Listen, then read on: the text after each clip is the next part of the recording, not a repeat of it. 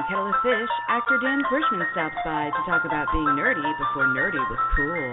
Welcome to our after show we call Kettle of Fish, the No Politics Master Show. It's time for Kettle of Fish. No debate, hate, or argument allowed on Kettle of Fish. It's like a Willy Wonka psychedelic acid trip. So hooray for Kettle of Fish. I love that jingle every time I hear it more and more.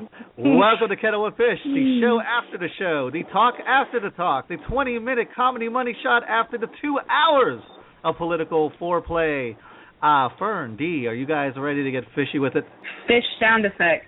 Now, I gotta find a fish sound effect because it needs to be there. Speaking of fish, my cousin in Pittsburgh today had put up a picture of the traditional Pittsburgh fish sandwich, and it's gigantic. It looks like a piece of whale. And then I put a picture of a fish sandwich I got a few years ago in Pittsburgh, and I was like, yes, that sets the pace for today.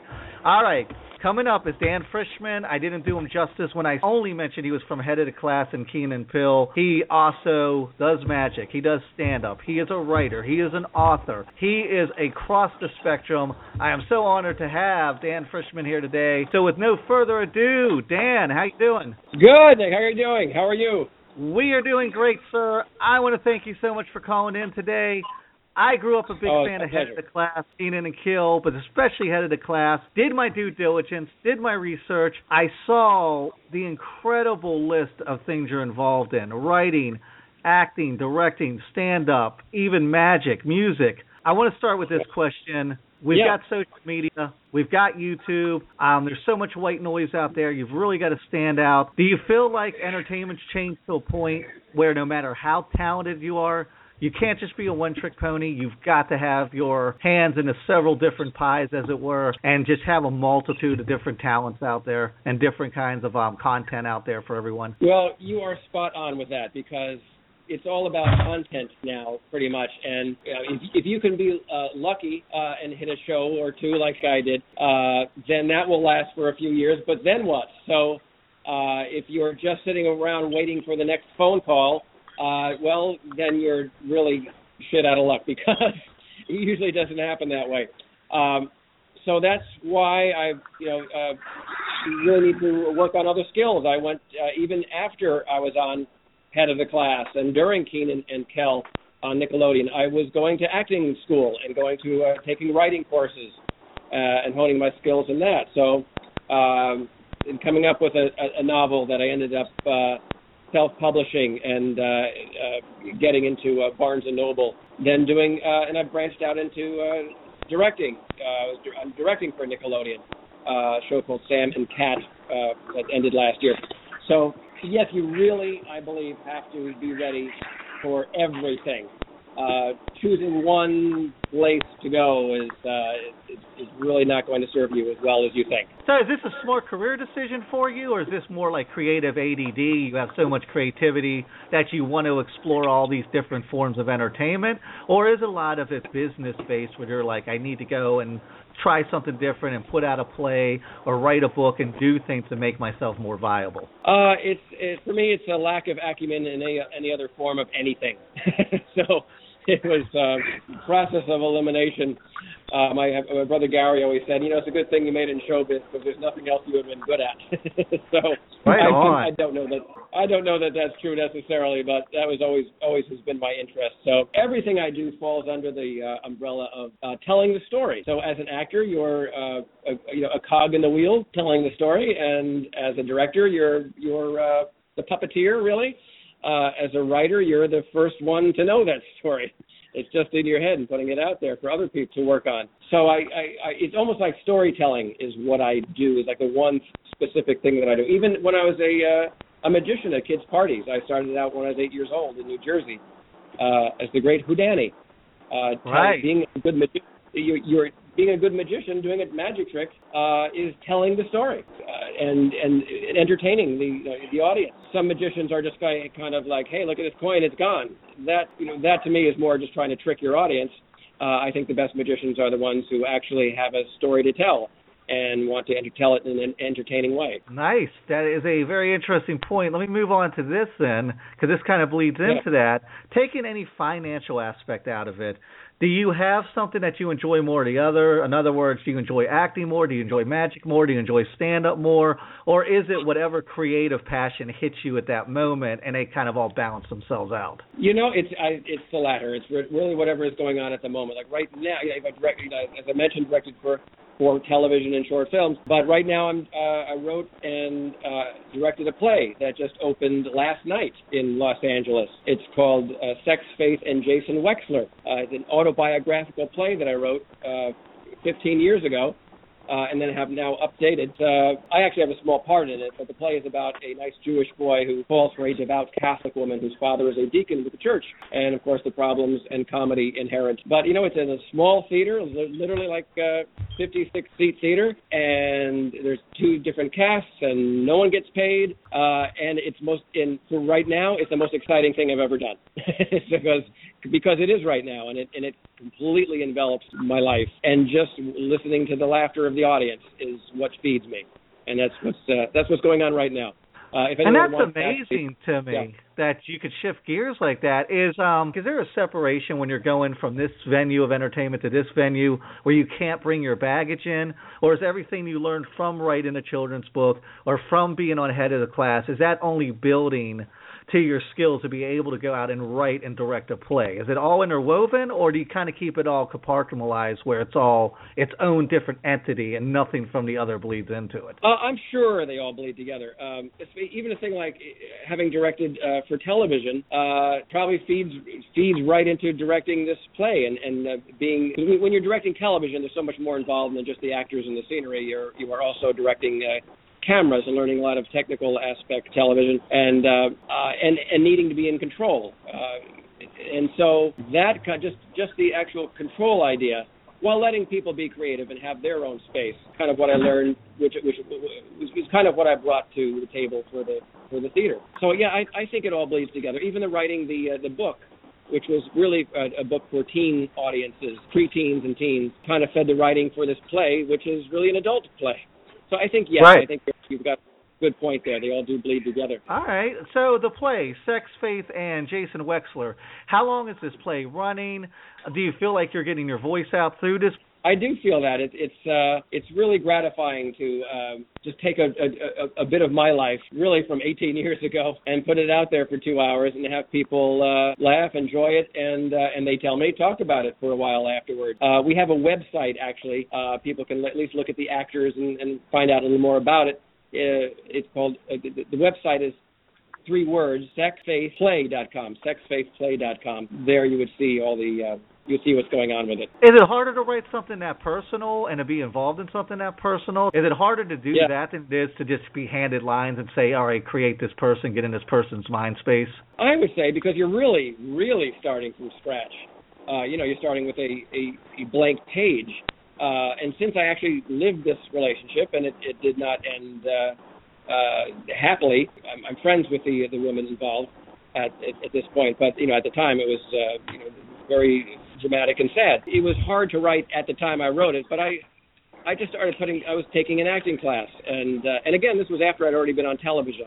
For the creative person to be continuing your education and being part of a theatrical community is really key in keeping yourself creatively lubricated, if you will.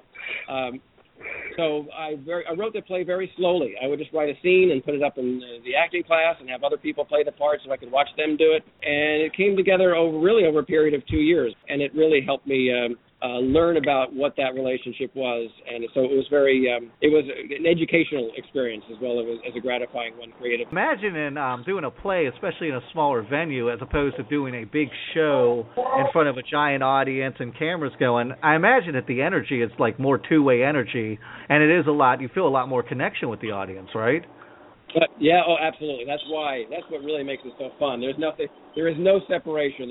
You're not sitting between the cameras and the studio audience or yourself and a TV screen.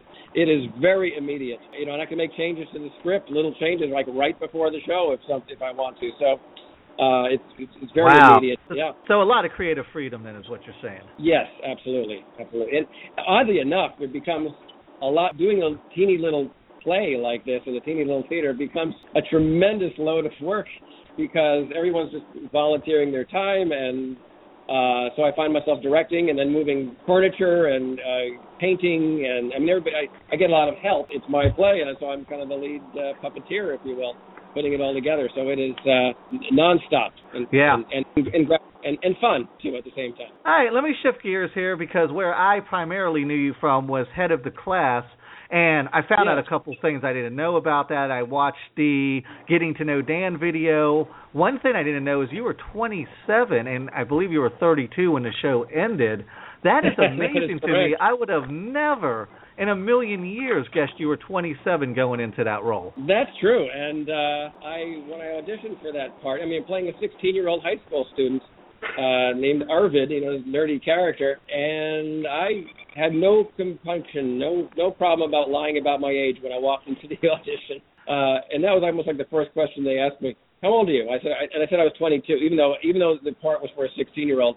I figured they would buy 22 for me. I always had kind of a baby face, which didn't help me in college with the women, but it finally paid off with the TV show.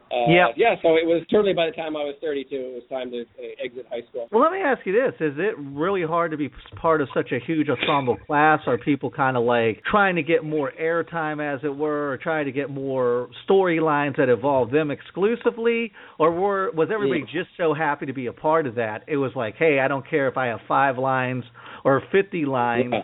I'm just so happy to be part of this thing because this is such an amazing show. Yes, I think at first everyone's just really feels really lucky to have a job in show business whatsoever, where you know next week where your next paycheck is coming from, and then just getting up and going to the set is really just an exciting, wonderful experience. But then after a while, yes, you are looking for the scripts to hopefully feature you a little more, and I think, some of the people who weren't as featured might have been a little frustrated. But at the same time, there is that part about having a steady job. So that's nice, too. And I was told by the writers that they loved writing for my character, Arvid, because he had very few limitations and there were many places to take him.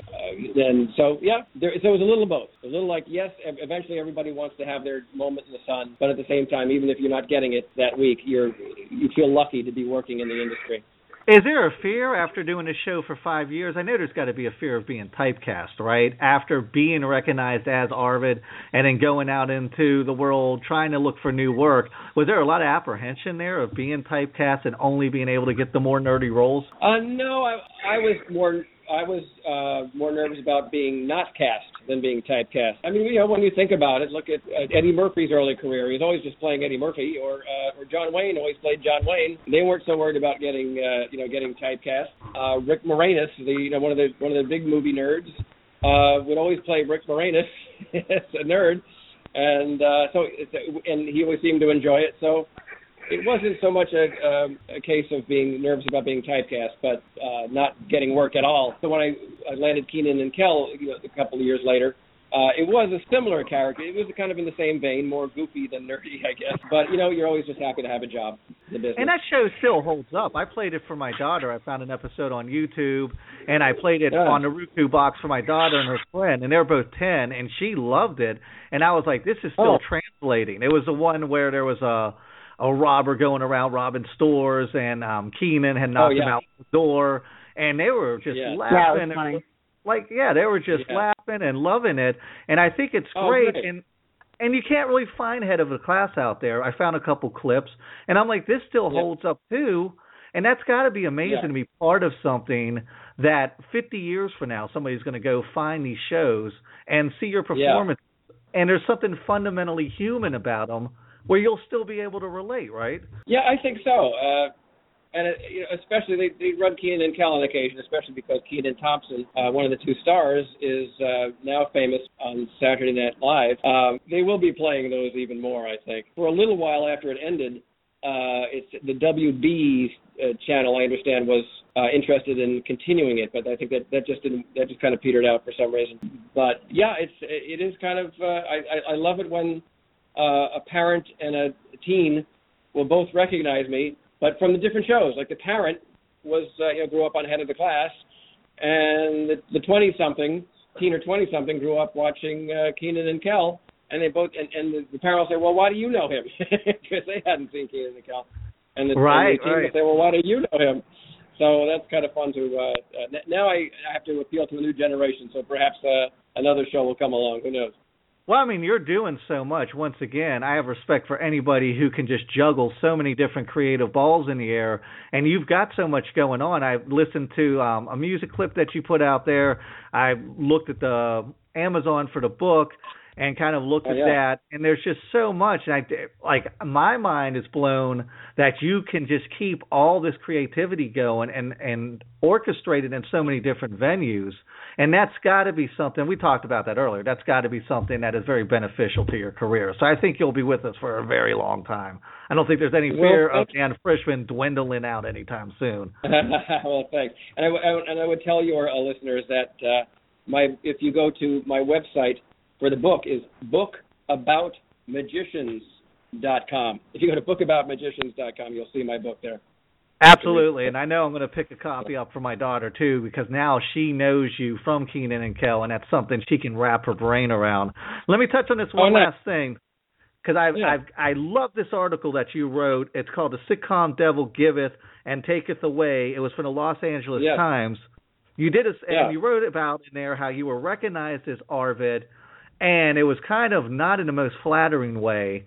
And if you could just touch on that real quick, because the question running through my mind was, is this something that irritates you, or are you just happy to be recognized regardless? And are you still getting recognized as Arvid, or has there been enough distance from that where that's not really something that happens anymore? It happens very seldom. Now people kind of look at me and go, did we go to high school together? Right. But also I live in Los Angeles, so if people recognize me, in the supermarket, well, who cares? Because there'll be a much bigger name in the produce aisle. So, I always felt that being recognized was more just a novelty and kind of fun, but not certainly not anything that made me feel superior in any way to any other living being. It's just kind of a fun idea. So that when that ended, I was old enough when I began head of the class to know that this is not something that is going to last necessarily. I was, certainly prepared for it, and if I get recognized, fine, and if not, that's absolutely fine with me too. I can, I enjoy just doing my writing and directing, and just being creative. So that's, the recognition part is really not part of the game for me. Well, good. I think that's a very pure way of looking at it, and maybe that's why you have been so successful all these years. Okay, we got to wrap things up here. Dan, please tell everybody where they can find you and all the different places and what you're working on. Give us the whole lowdown here. Okay, well, first of all, I'll tell you about I have it all on my website, danfrischman.com, and that's Frischman with a C, Frischman. And I have a book out, the play that I'm in and wrote and directed, just opened in Los Angeles last night. That's exciting for me, and I'll be directing some more shows for Nickelodeon, and then who knows if lightning strikes and I'll be on another show. All righty. I wish you all the best. Thank you. I know you had things going on today, so I want to thank you for taking time out and spending your afternoon, at least 20 minutes of it with us. I got a lot out of this. Thank you, Dan. My pleasure. I really enjoyed it. All righty. All right, guys. That is all for Kettle of Fish this episode. We will catch you next Sunday. Goodbye, guys. Whenever I reminisce, I always wonder about the same things. Whatever happened to Ziegfeld girls? Whatever happened to Dukes and Earls?